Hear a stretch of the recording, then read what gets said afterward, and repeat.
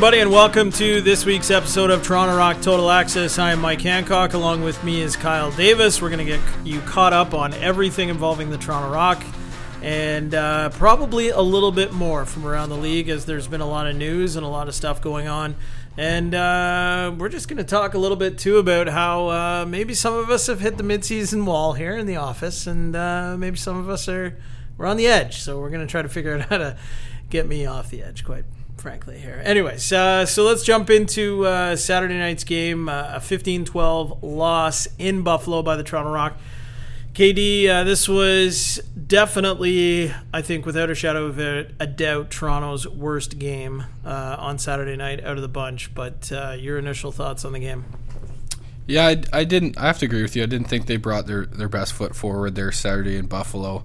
I mean, take nothing away. It is a hostile barn down there. You know you're walking into a rowdy environment. They do it upright down there in Buffalo.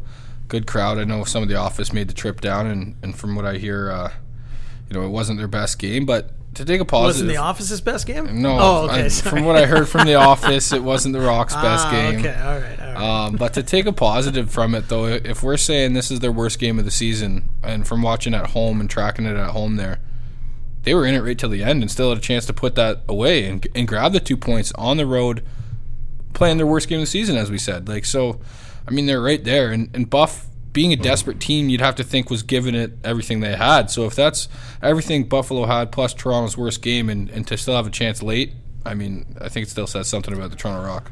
Yeah, in that fourth quarter, Brody Merrill scores a big goal that you think maybe the team jumps on the back of that goal, and at that point, 12-12, late in the game, Buffalo ends up scoring the 2 goals to win the game, and then an empty netter with just a couple of seconds left on the clock. But, I thought that was a key point where Toronto maybe could have turned the table or, grabbed the game by the horns, so to speak, and take it. And also Nick Rose made a big save in the fourth quarter. We have to remind everybody, sometimes if it sounds like we're slightly distracted while things are going on, we are recording in the boardroom at the Toronto Rock Athletic Center in our offices, and sometimes there's people just going by and stuff going on. And Colin Doyle is actually just he's gone by a couple of times here while we've started the broadcast and said hello in his unique way. And we should mention, I think Colin's going to be a guest on this very podcast next week. But back to Buffalo, Toronto. There were many opportunities for the Rock to take control of this game. They held a few leads. They had a few 3-goal leads 3-goal runs that gave them an advantage in the game at different times. And it just was one of those ones that I think after the fact, a lot of the guys will realize that they definitely left this one on the table. And like Matt Sawyer said after the game, you don't get a second chance at those ones. So kind of let's not let that happen again. So hopefully this will be something to learn from with this young group and something that they'll be able to take forward the rest of the season. And I think that's also something that is very exciting about this group, is to watch those small fails, so to speak, as this young team grows. And I think it's going to be even more rewarding when you see them struggle and then see them succeed later on, and watch these guys grow and really see them develop as professional lacrosse players and stars in this league. So while it was a slight step backwards on Saturday, I think it's one of those things where we might be seeing this team take one step back as a result of that score and that decision on Saturday night, but then have the ability to now take 2 steps forward potentially this week against New England. Yeah, for sure. Like we said, it was a tough loss, but they're still a young team, a lot of new guys, rookies, even guys that we're considering older on the team, like a Littner, for instance. He's still in his second year in the league. Things are coming at him for the first time as a professional lacrosse player still to this date, and to learn from that early. By no means did we think the Toronto Rock were going to come in here as much as we predicted and run the table. Right, so there was going to be ups and downs and learning curves, and in the bigger picture, losing a heartbreaker like this can bring some positives for sure. And I mean, ideally, you want to go down there and go up 2-0 on Buffalo in the season series, and you set yourself up great. Obviously, you get the 2 points. That's the main goal of every week here. But that didn't happen, and I'm sure they're going to tweak a couple things, look over some tape, and kind of see what went wrong, where they can improve, and be ready to go for New England. And I suspect them to be coming out flying back at home and eager to rebound and pick up 2 points. Yeah, and like we've mentioned on this show before too this year is, coming through the first 7 games, going into this weekend, this team very well could have been 7-0. Given a shot, a shot here, a save there. There's 2 1-goal losses at home. One of them's in overtime, and the overtime game, it's only getting tied up with just seconds to go. That was very close to the team's 3rd win at home, but this team is 3-1 on the road, which I think bodes well, for down the stretch here, showing that this young team can play on the road. They have had success away from home already, and now it's about starting to take care of business at home. And not to say that you could lose out on the road and still have success this year, but if this team were to go 500 the rest of the way on the road and maybe only lose 1 or 2 more at home, that's going to put them in very good shape and probably right near the top of the league, which is where they're still trending to be, I think, despite this past weekend's loss. But another thing I wanted to talk about was Anthony Cosmo. He was very good, probably played his best game of the year, I think without a doubt, on Saturday night. Faced 60 shots, made 48 saves by the math in my head real quick. So slightly unexpected, I think, given how he had played so far this year. Toronto chased him in the first game in Toronto against the Bandits earlier this season. So, not that anyone didn't think he still had that in him perhaps, but still I think a little bit of a surprise given how his season had gone so far this year. Yeah, and on this show we've kind of been questioning Buffalo's goaltending situation early. They've, a couple games where they gave up a lot of goals, and I know that's not all on the goaltending. There's defense playing in front of them, but I didn't expect that one, to be honest. He came in, and he's a veteran guy in the league, and he senses that it was a desperate time and game for his team as well, and I'm sure he knew that and knew that he really had to put in a good performance. And 60 shots on net, and to make 48 saves, that's a great night. And he, you could say, arguably keeps Buffalo, alive here in the thick of things in the East moving forward. Now, speaking of the East, some interesting things happening over the last week or so, we'll say, in terms of the Buffalo Bandits, the New England Black Wolves, the Rochester Nighthawks, all making moves and some serious tweaks to their roster. The first one we'll quickly chat about because I think it really, in the big picture, probably has less of an impact overall, is the Stephen Keogh trade to Colorado. I know we didn't touch on this at all previously, but a first and a second. First off, I want to say I think Stephen Keogh's worth a first and a second. I don't have a problem with what Colorado gave up. Situationally, since Stephen Keogh was kind of in and out of the Rochester lineup, for whatever reason, kind of was unable to find a regular spot there after being a big part of 3 championships. In that regard, I think maybe, I don't want to say Colorado overpaid because I'm still not sure, because Colorado has some injury problems. They had to do something to address it. However, with Rochester not playing Keogh a lot, there is the other side of it, as maybe he is somebody that would have demanded a little bit less in a trade. So I still think this is one of those things where we're going to have to wait to see how good Keogh is the rest of the year for Colorado, being in a primetime role, to see just what that trade value really ended up being and whether or not that was fair value for Keogh. Because definitely the Stephen Keogh that we know when he's at the top of his game, I don't see any problem with this. I think a first and a second isn't really a bad deal at all. I think it's a great trade, and especially given Colorado's situation. So I know I'm talking all the way around this issue, but I don't think it really impacted Rochester too much by moving him out, and I think he's going to do big things in Colorado, mostly because Stephen Keogh is the type of guy that I feel like you could almost slide him into any team and he could find a role. And I think that's maybe the biggest value of a guy like Keogh. Yeah, no, I agree. Watching him play over the years, playing against him, he's He can do it all. Like if he wants to go off for a big night, points wise, he can do that. He can get gritty in the middle and set some picks and open up some space for some guys.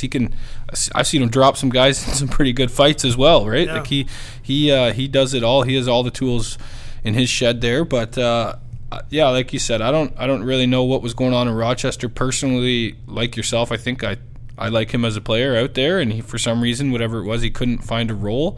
Even that game in Toronto when he was a healthy scratch, and typically over the past couple of years or since I've been around watching, he likes coming home and usually puts up a big night. So to me, that kind of surprised me a little bit. But I agree. I think he will go on to Colorado and do some good things. And from my recollection, he was a top 2 or top 3 draft pick in his draft year. So to give up a first and a second, if he's going to play like he has over the 3 years, or the 3 championship years and others with Rochester, I think it's a good pickup for Colorado.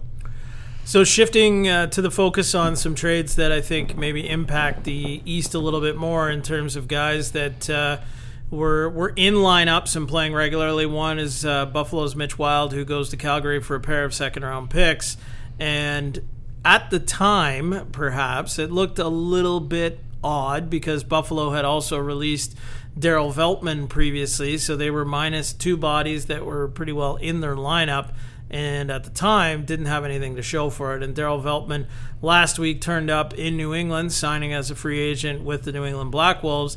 And then you spin that into the news of, as we're recording here, the last 24 hours, and Pat Saunders, who was a scratch for the New England Black Wolves on Sunday, he ends up being dealt to the Buffalo Bandits for a second-round pick. And, we're getting close to NHL trade deadline time, and you sit there and you see, this guy's moved for a second-round pick, or this guy's moved for a first and a second, and you think that sets the bar perhaps for a guy's value. But what does it say here when you have a guy like Pat Saunders who scored 38 and 44 goals in his last 2 years, 44 being just last season, and he goes for a second-round pick? I mean, kind of surprising. I'm not sure, but then you break this deal out, and it's almost as though it's Darryl Veltman who signs as a free agent with New England.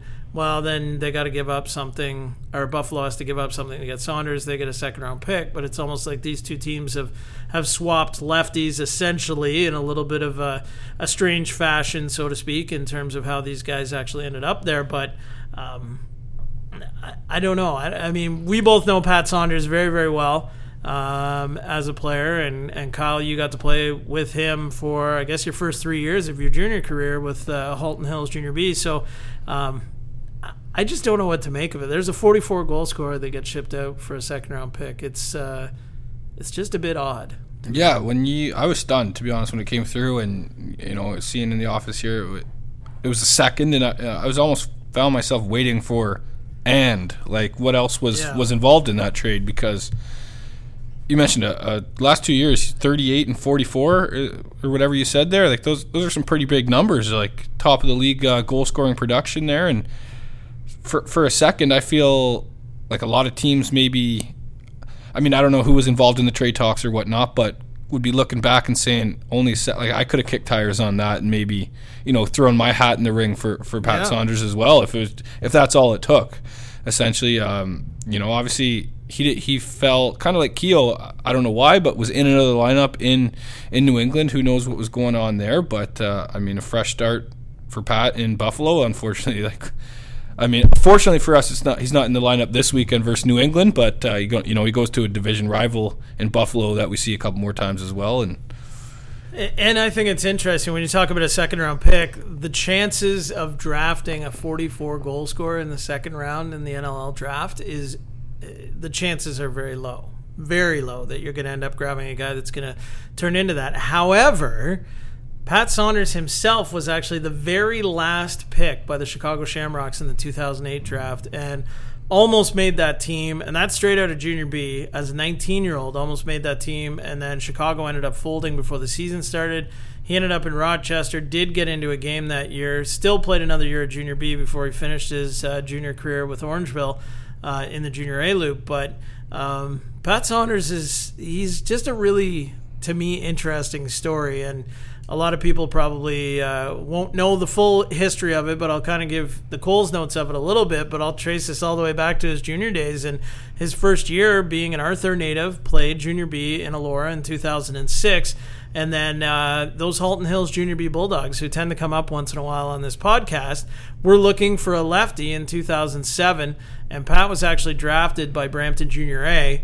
And he was in Brampton Junior A's training camp in 2007. And a young Nick Grasby, who was also in Brampton Junior A's camp, and that name may not ring a lot of bells with a lot of people, but he's a bit of a CLAX legend, we'll say, Nick Grasby, and of course a Junior B legend. But he actually put a little bug in the ear of myself as the general manager of the Halton Hills Junior B team that this guy was pretty good and he was looking for a spot and didn't think he was going to land in Junior A. So he ended up coming to play with Halton Hills in 2007, and his other option was to go back and play intermediate in Arthur. So that's kind of the odd trajectory of his career, where it started there, where it was, he was almost going to be an intermediate lacrosse player perhaps for the rest of his junior-aged career. Who knows if he would have ever come out of that anyway. So he ends up having a decent year in 07 in Halton Hills, a little injury-plagued. I can remember him coming to training camp in 08 and saying, this guy just might lead the league in scoring. He looked so good. And then turned out he basically did. Had a massive season in 08. Won the MVP in the Junior B League, and then 09 had a pretty darn good season too. Went on to play for Brampton in the Minto Cup at the end of the year. 2010, he goes to Orangeville Junior A and ends up scoring 50 goals there in his last year, and then struggled a little bit trying to get a break in the NLL, and it really didn't come until 2014 with Philadelphia. The year before, I think he got into one game for the Wings when they were in Toronto, scored a goal, but didn't end up sticking around. And then put up seasons of, I think, 25, 38, and 44 goals in 14, 15, and 16. So a little bit of a late bloomer, we'll say, even in his junior career, and then again in pro. But this guy has a track record, and I know we've gone on at great length about Pat Saunders here on the podcast, but he's a guy now to keep your eye on because he's going to a division rival here in Buffalo, from a division rival to another division rival. He's staying in the division, and the Rock are going to get a chance to see him a couple more times. And he does have Rock ties as well, as he was on the practice roster for the Rock for some time. So just an interesting week of trades there, and I don't know if you want to chime in any more on that trade as well. Just had just one thought, and you mentioned Pat's a bit of a late bloomer there, and I just wonder if this is something New England will be looking back on, and if he can catch fire in Buffalo, and he's, like I said, he's proven he can score goals. If they look back and say, like, we're not even halfway into the season, or we're just coming up to the halfway point, did we maybe jump the gun a little early on Pat Saunders here? He scored a lot of big goals for us, and it's been maybe a tough 7-8 games by their standards or his standards. But the future will tell. But I think it might be one you could look back on and say, we could have used a couple more goals, and he would be a guy that would maybe be able to provide that. All right. Okay. Well, we're going to take a short pause here and set things up. We've got the first guest of the show is actually waiting outside the doors right now of the boardroom here at the Toronto Rock Athletic Center. It is Toronto Rock goaltender Nick Rose. We'll also be joined a little bit later on the program by Toronto Rock head coach Matt Sawyer. He'll stop by, and then we'll wrap things up, do a little short-term, long-term trade, preview the Rock against the New England Blackwells, which is coming up on Friday night as well. So lots to come here on Toronto Rock Total Access. A short break, and then we'll have Rosie in studio.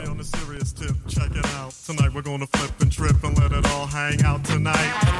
We're gonna say what we like. 'Cause yo, we wanna know. Welcome back to Toronto Rock Total Access. Mike Hancock here with Kyle Davis, and we're now joined in studio by our first guest on the program, Toronto Rock goaltender Nick Rose. How are you doing, Rosie? I'm not too bad today, thanks. Well, Rosie, a tough one obviously on Saturday night in Buffalo. Tough building to play in, but the team was in it obviously right to the very end. A 12-12 score in the fourth quarter. The team just unable to pull it out. What were your thoughts on Saturday night's game overall? Yeah, I guess to take a couple positives, to have a chance to kind of win the game in the last few minutes was a good sign, but for myself, I know I wasn't at my best. Defensively, I think we kind of had one of our worst games of the season. So we, especially going into a building like that with loud fans, you have to be ready to play, and we just weren't. Now, as a goaltender going into that building, just even as a player, do you ever go into a game and think, oh, maybe this isn't going to be my night? Was there any inkling, I guess, what I'm trying to ask, that maybe you thought that night wasn't going to be your best? No, I think we felt pretty good. I mean, going to Banditland, you know they're going to be kind of breathing down your neck, the fans, I guess. But, yeah, we thought we had good warm-up, thought we were prepared from film during the week, and we just didn't really kind of start the game how we wanted to. And if you kind of get behind there, it's tough to kind of climb out of. And we were able to stay in the game, and thanks to kind of our offense and power plays, but we just didn't make enough plays to win the game. Now, outside of Anthony Cosmo, I think playing much better, obviously, than the first time the two teams met, was there anything in particular that you noticed that they adjusted from meeting number 1 to meeting number 2? No, not too much. I mean, they really did feed off that crowd, there's no doubt. They had a couple different guys up on offense that we hadn't really seen yet this year, or even in past years with Self playing offense. That Blaze, he's got some quick hands, so I just don't think we were very ready for what they threw at us, and we adjusted and kind of made some plays as the game went on, but just not enough. Now, Rosie, you mentioned the the hostile environment down in Banditland and how they're breathing on your neck. As a goalie now, like as you've had a longer tenure in the league, does it get easier over time to go into Buffalo at all for you personally, or is it still you're looking at the schedule and you're saying Buffalo, this is going to be a tough one? Yeah, no, I don't know if it ever gets easier. I think you kind of get used to it a little bit, and sometimes it's you enjoy going to places like that. I know Colorado has always been one of those places as well, and you kind of get in a loud building and try and feed off the fans yourself, even though they're kind of cheering against you. You love playing in front of a full crowd, so you have to find your own motivation. But yeah, I mean, I don't think it ever gets easier, but you do kind of know what to expect, I guess. For sure. And you also mentioned there, from your own perspective there, you maybe weren't seeing the ball as well as you would like to, or have been early on in the year. How important is it? For you to just forget that and move on. Quick memory there, but also that you have to wait a week until you can actually get back on the floor. Friday versus New England. Like, how do you deal with that? Yeah, I mean, I guess that's a little tough to kind of let it stew all week. But like last weekend, we obviously lost to Georgia, a tough one on the Friday, and we're able to bounce back pretty good against Rochester. So the extra few days to think about it definitely kind of stings a bit more. But we know what we're in store for on Friday night, a huge division matchup where they're kind of down in the standings. We have to find a way to bounce back and have one of our best efforts of the year against a good team. So we have to put the Buffalo game behind us, and that starts our practice tonight. Now, I did want to ask you about everybody's favorite topic, the dunk goals from behind the net. And it's very weird because it's obviously a legal play. Some people like it, some people don't. But it seemed like once a goalie gets scored on with a dunk goal, there's this rash of attempts the next few games. And coming into a game against New England, I think Kyle Buchanan scored a goal from behind the net this past weekend. So is that something that now you're like, oh boy, here it comes. Every week now somebody's going to be setting up shop, trying to dunk one from behind. Does that ever play into your head at all in terms of your preparation, especially once one guy has success? Just something I've personally noticed. It seems like then suddenly it's like, okay, here we go. Somebody did it once, so we're going to see it for the next 4 weeks. Yeah, I mean, I guess there's a bit of that if teams kind of see something on video or whatever. But I think the dunk goals kind of happen with how the plays develop. If like that one in Buffalo, I was kind of looking to the left side and ball goes to Mitch Jones behind the net, and the easiest thing I can do is to get back to the short post on my left, and he obviously dunked around the other side. So we have to adjust as a defense, and I'm sure we will go over that a little bit at practice tonight, but we definitely don't want to get away from our game plan just to stop dunks, but we do need to know what we're doing when the ball does go back there. So I'm sure we'll see some more dunks this year, but hopefully we can find a way to keep them out. Is it a play that you think should be a part of the game? Should you be able to score behind the goal line?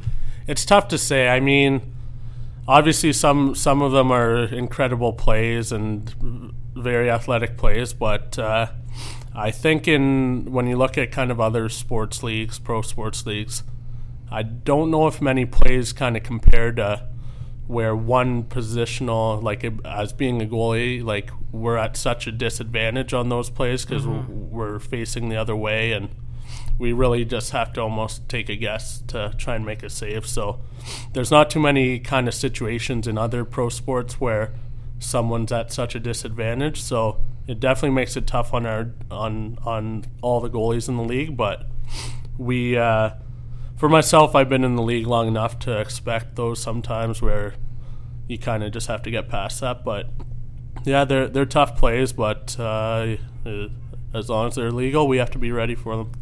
So here's the next thing I'll throw at you in terms of this crease and jumping from behind the net, whatever. Something that maybe I've thrown this at you before even, but not on the record, so to speak. But Garrett Billings always had this idea while he was in Toronto, and we used to chat quite a bit, but he always had the idea of moving the whole crease, everything out maybe 3 or 4 feet further and making the actual crease a full circle and not cut off at the back, and that would essentially eliminate those type of plays. Is that something? I mean, I've often thought it was, when it was originally suggested to me, I thought no way, but the more you think about it, it wouldn't necessarily affect any of the play in front of the net. Everybody would just be a few feet further towards center, which doesn't really affect anything, and it would kind of eliminate maybe not totally eliminate, because you still see maybe the air gate, so to speak, where somebody would still jump, but maybe it would eliminate it a little bit if it needs to be eliminated. Yeah, I mean, obviously being a goalie, anything that can kind of help to limit those opportunities would be great. And I definitely think a circle crease, if that would help kind of limit those goals, would be good for us. But I don't know. For me, it's more the kind of the thing with those plays that I take a bit more issue with is if, say, a goalie kind of gets to that post and the player's stick kind of hits off the goalie, and then that kind of causes the ball to go straight down into the net, like wrapping it around the post. If it was a true shot where they kind of just got their stick out in front and flipped it in the net and didn't really hit anything, then I wouldn't really have as much of an issue with those plays. But it's tough to kind of justify when if you do get to where the shot's coming from and a stick hits here or whatever and it still goes in the net and counts. It's kind of tough to deal with, but I mean, I guess that just is what it is. Looking ahead to New England this weekend, Rosie, just want to get your thoughts on them as a team. Obviously, it's another big divisional game. I don't want to say it's less important, but it doesn't have the same kind of feel as a Buffalo or a Rochester, if that makes sense from a rivalry perspective. But what are you expecting out of New England? And like you mentioned, they're down in the standings chasing you, so you know they're going to be desperate bringing their all. Yeah, no doubt. I mean, I think that that might have been the difference against Buffalo last weekend, was a desperation. I think we kind of played like a 5-2 team, and they played like a 2-5 team or whatever, and that kind of came back to bite us a bit. But New England's got a pretty balanced offense, so defensively we have to be aware of everybody that's out on the floor. They obviously just traded Saunders, so they're liking what they see out of the rest of their guys. So, yeah, I mean, it's definitely a huge matchup for us, and we've been besides against Georgia, we've been able to win the first game against the rest of the Eastern teams for our season series, and those are so huge when it comes to deciding playoff spots. So if we kind of want to get to where we want to go, we have to clean up some season series against these teams. So with a win Friday night, that'd go a long way. Okay, Rosie. Well, thanks a lot for taking some time to join us. I'm sure we'll do this again soon. Thanks a lot. All right, that was Nick Rose, Toronto Rock goaltender. We'll take a short break here on Toronto Rock Total Access and be back with the head coach of the Toronto Rock, Matt Sawyer.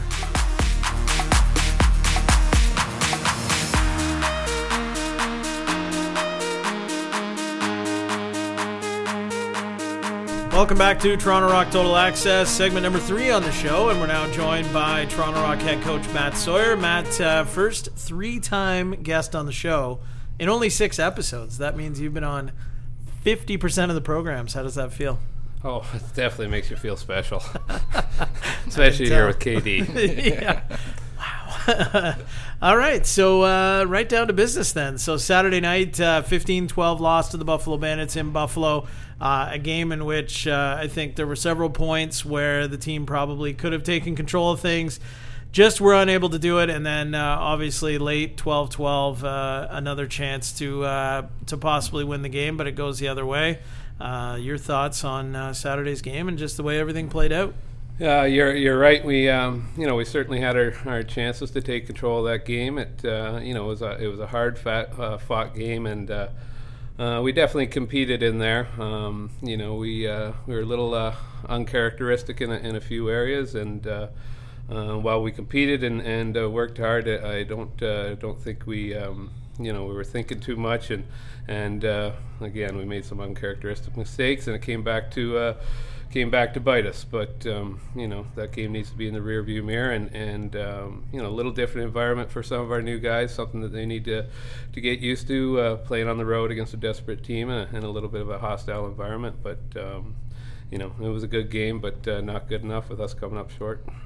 Now, can you break it down to anything specific? Execution, work ethic, just not your night, bad bounces? Was there anything specific that you could point your finger at, especially when a few weeks earlier you beat this team 18-10?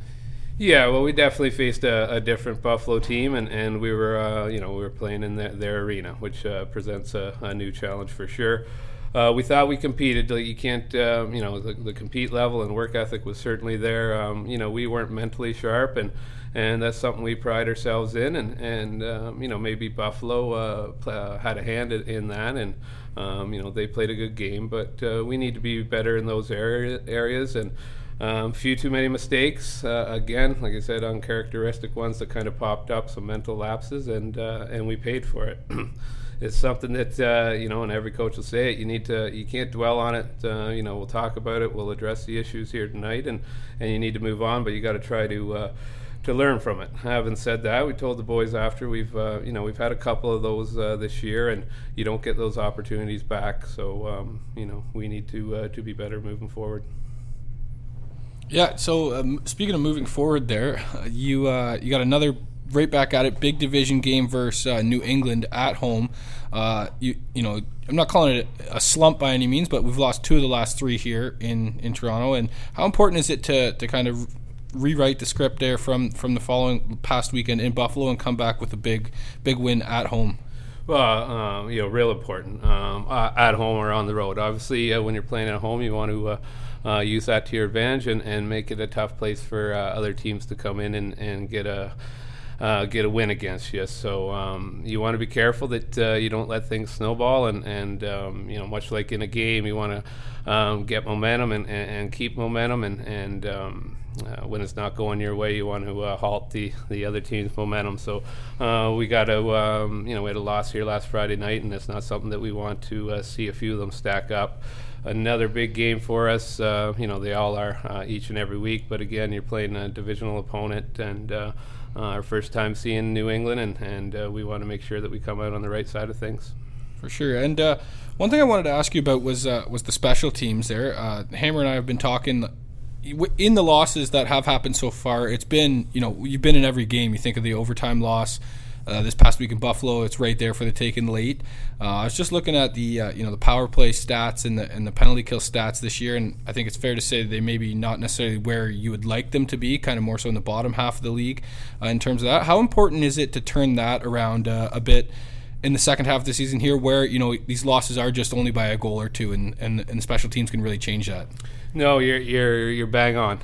We've had 3 losses. There's 1 empty netter in there in Buffalo, but 3 losses by a combined 4 goals. So, every game is close, and they say it's a one goal league, and your special teams can often be the difference in those situations. It's something that it's something that we've addressed, and we realize our shortcomings in that area.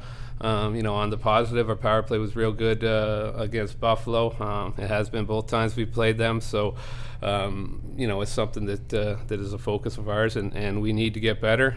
There's lots of areas where you can improve, and that's one of them. Now, also, just talking about some of the guys who've stepped in recently, Phil Caputo is a guy that I think a lot of people are starting to notice a little bit more. He was a guy that spent the bulk of last season on the practice roster for the team that the Rock will be playing this Friday night, the New England Black Wolves. But maybe chat a little bit about how he's come along here and definitely made the most of his opportunities when he's been in the lineup. Yeah, Phil's. You're right. He's made the most of his opportunities. He's somebody that we've liked for a while now. I remember if you rewind back to the year before in the draft, he was someone that we were hoping to have a crack at, and it just happened that he went right before we were going to select him to New England. So, we're familiar with him, and what he brings is, it's a little different element up front.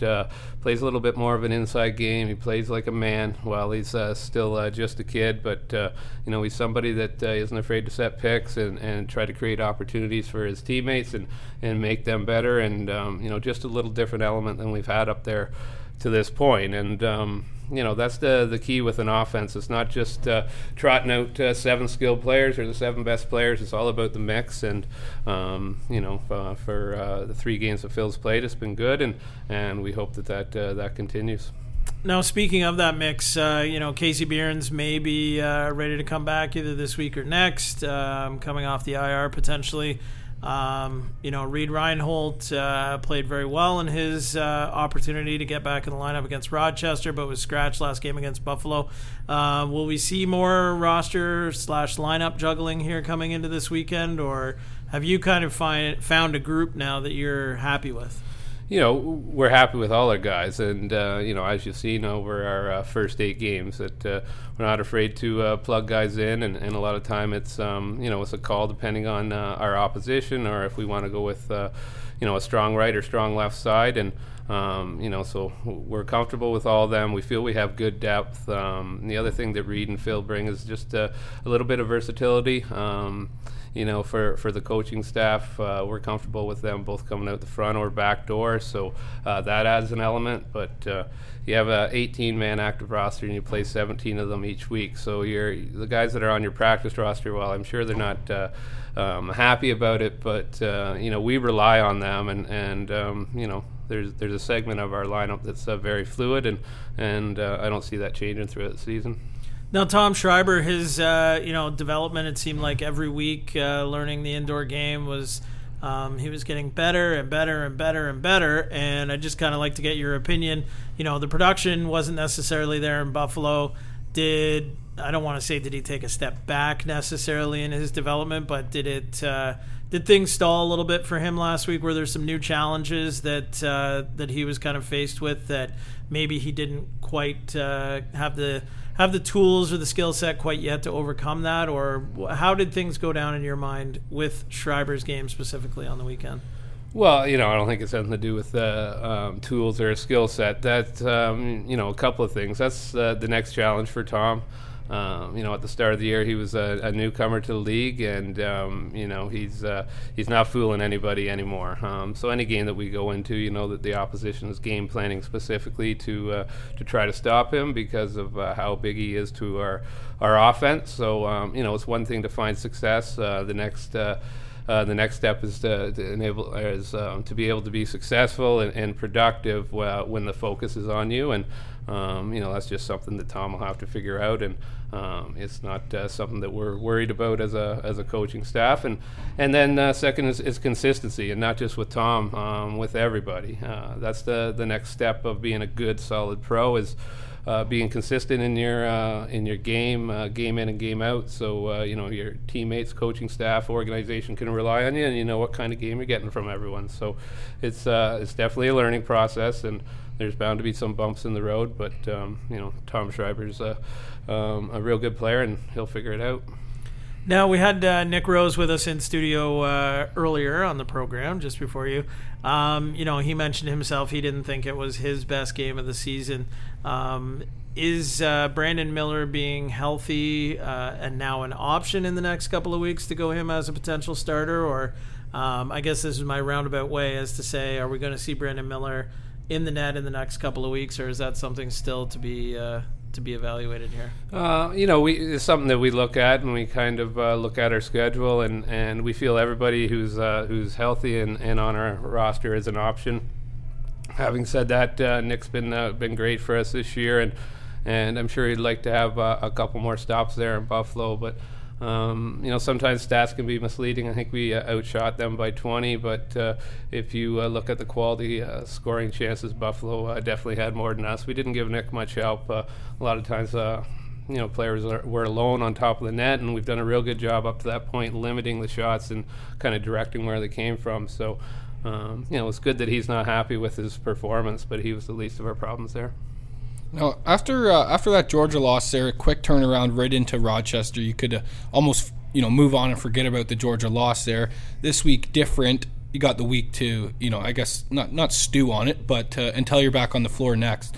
From a coaching side of things, do you prefer the quick turnaround, or do you like to take the week here? You can look back at some film, get a good practice in tonight and kind of move on that way. Well, I think anybody will tell you, as you know from playing yourself, anytime you have a game where you're not successful, you just want to get right back at it. So, we don't have that long of a layoff here. Things happen pretty quick, but, I guess the answer to your question is you'd like to get right back at it and see if you can get that bad taste out of your mouth, right? You don't want it to linger on too long. So another reason why this Friday's game is important, so we get feeling good about ourselves and have a good game and come out of there with a win.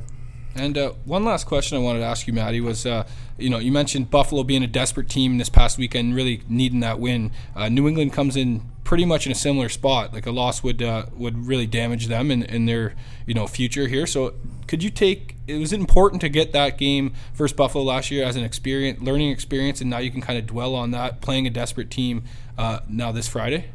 Yeah, we've had a couple of those situations. You mentioned the Rochester game when we rolled in there, similar, where they, there were a few losses behind us, and that was for a tiebreaker. So, every team is, every week it's, a tough game, and I'm sure New England's wanting to get back on the winning side of things. So you look at what we did this week and try to be better and make sure the boys realize the importance of the game and make sure we're ready to go right from the get-go, something that I don't think we were in Buffalo. All right, Matty. Well, I think we'll kind of wrap things up with that, but I did want to mention, we did talk about this last week on the show, that the Hawks Nest? The nachos. Pre-game nachos 2-0 this year. No nachos 0-2. I guess it's nachos then, right? All right, it might be that easy. We can throw everything else out the window here if we just get down to nachos. We get them on the bench. All the boys have nachos, and we'll be good. Yeah. Well, we might see one heck of a game. All right, Matty, thanks for joining us, and we'll talk again soon. Take care, boys. All right, that was Toronto Rock head coach Matt Sawyer. We'll take a short break here on the show, and we'll be back to wrap things up in a moment.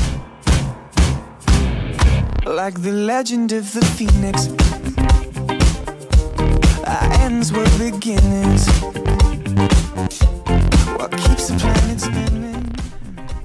Welcome back to Toronto Rock Total Access. I'm Mike Hancock along with Kyle Davis. We're here to bring the show home. We're going to do a little short-term, long-term trade. We're going to take a look ahead to this Friday night's matchup against the New England Black Wolves. We're going to get you all the information around charity night and just how you can get involved and everything that's still going on as we prep for the game. And then we haven't talked a ton about this yet, but also coming up on Saturday, March the 11th, the Toronto Rock will be retiring the jersey/number of the former captain, Colin Doyle. It is going to be an awesome night, a game that if there is one that you decide you want to get to this year, that is the one I would think should be the major circle on your calendar, is that Saturday, March 11th.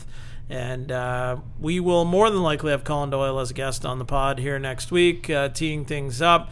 And you're going to see Colin all over the place next week doing some media stuff as well that we've got planned. So it's going to be a great week next week. But we've got some business to get to this week. And we have some other business to get to here, as it is time to play everyone in the lacrosse world's favorite game, short-term, long-term trade. And this week we have definitely a trade theme, since there were a few guys that have been traded recently, and some of them are going to be on this list, and another guy is a player who has been traded multiple times in his career. So, short-term, long-term trade this week. The names on the list are Pat Saunders, Stephen Keogh, and Jordan Hall. All of kind of varying ages, pretty close between Saunders and Keogh, but Jordan Hall a little bit older. Here we go. Have at it, KD. Just going down in the order mentioned there. We're going to start with Pat Saunders. We talked about him a lot earlier in the show there, just the newest trade around the league there. I'm going to keep Pat short term for the time being. We mentioned his goal production, that he has the ability to go off for a big season, a big game. 44 last year, I believe, and I know that firsthand from playing with him in junior as well, as we mentioned there. So I think he'd be a good piece to have for one big game or season, whatever it is, that he would be very beneficial and could help out big time short term. Long term, I'm going to keep Stephen Keogh. 3 NLL championships, a Minto championship at Syracuse. Just this guy wins everywhere he goes. I mentioned earlier as well, he brings so many different elements to the table. Gritty in the middle, scores goals, can fight. Just a guy you want on your team all around. Leads me to my last guy, Hall. Unfortunately, going to have to trade him. He's been traded a lot in this league already. I believe twice was traded last year, in the last calendar year, I guess you could say. A little older than the other two names mentioned, so all those areas I just talked about, that would be my ultimate decision to trade him. And has provided good trade value usually in return, and has proven that he can go into anyone's lineup apparently and do pretty well, as he's had a number of stops around the league here so far through his career. But it's a tough list for sure, but you handled it well, KD. Great job. Got through it. Thank you. All right, that's another edition of Short Term, Long Term Trade. If you do want to ever throw three guys at us, feel free to do so through Twitter, Facebook, however you want to get in touch with us. So that wraps up another edition of Short Term, Long Term Trade. So big game coming up this week. Before we get into our picks, our predictions, let's talk a little bit about what is going on. And, of course, the biggest thing is we're raising money for the Smile Zone Foundation and some new Smile Zones at the Safe Haven Community Project for Community Living downtown Toronto. It's a great spot, and we've actually had a few of our players have already headed down there, and you'll see a little bit more video on that coming up at the game, as well as on TorontoRock.com. So raising money for a great cause, and there are several different ways to do it. In fact, right now in the office behind us, players have been coming up and they are signing balls as a part of the mystery ball raffle, I guess you could call it, for $20. You can buy a wrapped mystery autograph ball, and depending on the ink color and the player, you may not only walk away with a great autographed piece of memorabilia, but you could win an additional prize. There's all kinds of different things to be won, signed jerseys, some other merchandise, so great stuff. So that's $20. There are only 200 balls available, so last year we only did 100, and they sold out well before the game started. So we've doubled that this year. So hopefully a lot of people will have a chance to walk away with one of those and support a great cause. So there's different levels you can get involved in. Obviously, we will be accepting donations. in the team shop as well. So when you're in there picking up your merchandise at checkout, you can also make a donation on the way out. And then the big thing at the end of the night is the live on-floor game-worn jersey auction, and you can pre-register for that, which we highly recommend doing so that you guarantee yourself a spot on the floor afterwards, because numbers are limited to get down there. You can do that at torontorock.com/auction. Again, that's torontorock.com/auction. You can pre-register for a bidding number and guarantee that you're going to have a spot on the floor and a chance to bid on one of those beautiful limited edition Star Wars jerseys. And we should also note that is the only way you can get one. They will not be for sale as replicas or anything like that in the team shop on that night. The only way to get one is to get one of the game-worn or game-issued jerseys on Friday night in the live auction. So again, torontorock.com/auction. And also we should thank our good friends at MLSE, because they are donating $1 for every ticket sold. They are also donating that, and the 50-50 draw, the benefits, the proceeds from that will also be going towards Smile Zone Foundation. So a huge night of fundraising, many different ways to get involved at different levels. So whatever fits your budget and however you can get involved, every little bit is very much appreciated, and we hope for a big turnout at the game and a big turnout at the post-game auction.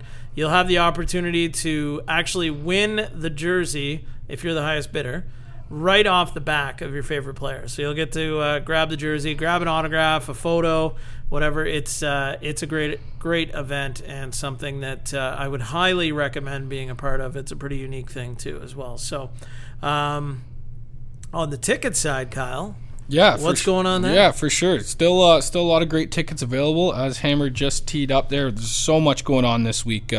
I've seen the jerseys in here personally. They're awesome. I'm debating even digging into my couch and finding some money here and maybe get into this auction. But a great cause with the you got charity that kind night. of money in your couch? Yeah. Well, maybe just get off my wallet. Just get off the wallet would be the better Coming way to over go to Kyle's about it. house, and when he's up grabbing a snack, I'm going to be fishing through his couch there. But great cause, obviously. If you're into Star Wars, from what I heard, there's going to be maybe a Darth Vader cruising around, a Chewbacca perhaps. Yeah. Some cool stuff like that. Obviously, if you're into lacrosse, it's going to be a great game. Division rivals here, a lot on the line in the East. Toronto looking to rebound with a big win. Still lots of great tickets available at torontorock.com, or call the office at 416-596-3075, and we'll be more than happy to get you set up. And we should also mention that fans can come to the game dressed as their favorite Star Wars character, which will up your chances of being involved in an in-game promo on Friday night. But we do have to mention that you cannot bring any costume props, i.e. lightsabers or Millennium Falcon, if you have one of those, which most people probably won't know what that is. But anyways, so no props, but you can dress up. That's totally fine, and encouraged for this game as well. So it's going to be a fun night. First time we've ever done a Star Wars night. We know a lot of other teams have done it, had great success with it. So it's one of those things that are very popular, and we figured, why not? This is a great idea. It's going to be something our fans haven't had the chance to experience, and we know the Marlies have done it, I think, the Brampton Beasts. So some other pro sports teams in the area have done it and been very successful as well. So it's something we are looking forward to here Friday night. So let's shift gears back to the action on the floor. Huge divisional matchup, as you mentioned. Pat Saunders gone from the New England lineup via trade. Sean Evans now on the injured reserve. That's two pretty significant pieces out of their lineup. Evan Kirk has not been the Evan Kirk of last season.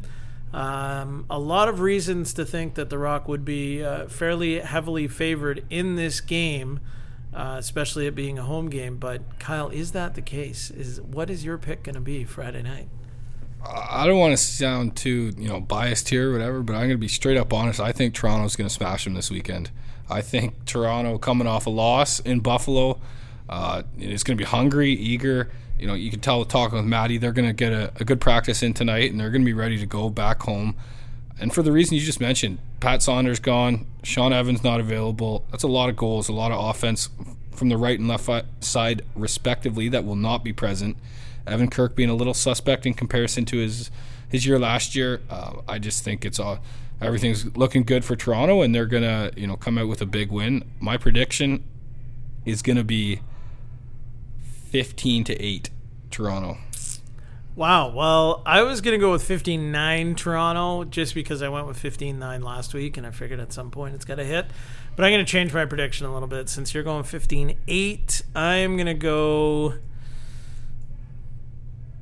See, I like that. I really like... I'm sticking 15-9. I'm sorry. I'm not changing it. I'm going 15-9. I know that means we almost predicted the exact same thing, but we didn't talk about this before, so...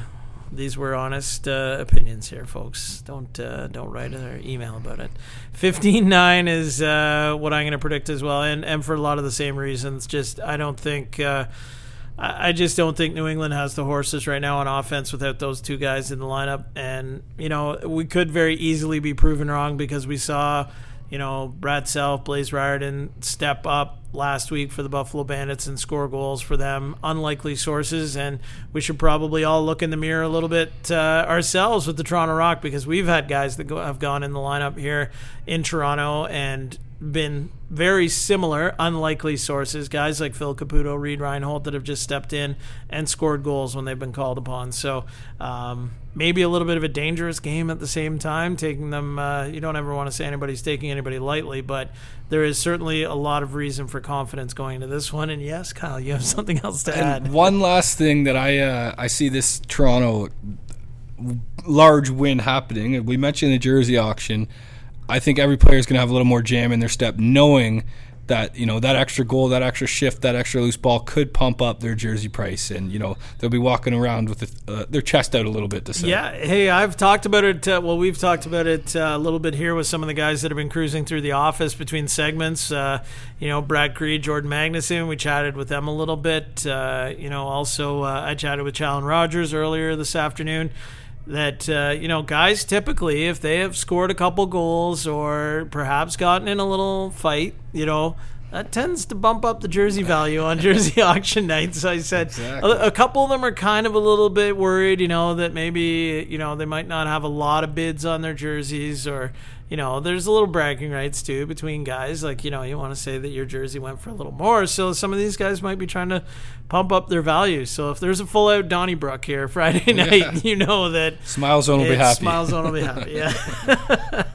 The league might not be happy, but Smile Zone will be happy. But no, all kidding aside, it's a great cause, and we're looking forward to a fantastic night. The Rock typically raises $50,000+ a year for the chosen charity, and with the 50-50 draw benefiting Smile Zone Foundation pretty well throughout the season as well. It's also a big piece of the pie when it comes to the fundraising element here this season. So if you haven't got your tickets yet, make sure you grab them for this Friday night. The Toronto Rock, the New England Black Wolves, 7:30 is the start time on Friday night at Air Canada Centre, so a little extra time to get down to the rink and get settled in. And we should also mention we have launched our St. Paddy's Day package. That just went on sale today for the March 17th game, obviously, and that's on sale now. What is it? $45 gets you You get a St. Patrick's Day Toronto Rock themed T-shirt. You get a lower bowl ticket as well as a pint at the game. At the game. And I was educated today that the shirt is a heather green. Oh, you don't say.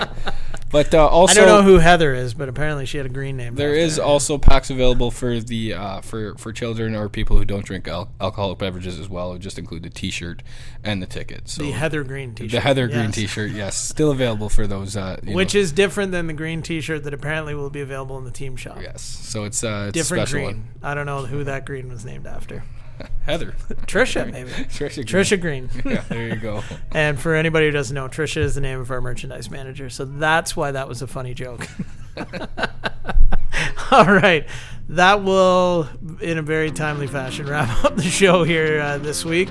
If you stuck around all the way to the end, you got some real gems here at the end of the show here this week. So that's about it.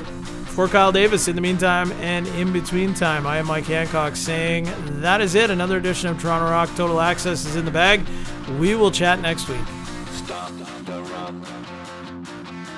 Stop the rock. stop the rock. Stop the rock, can't stop the rock, you can't stop the rock. Stop the rock, can't stop the rock, you can't stop the rock.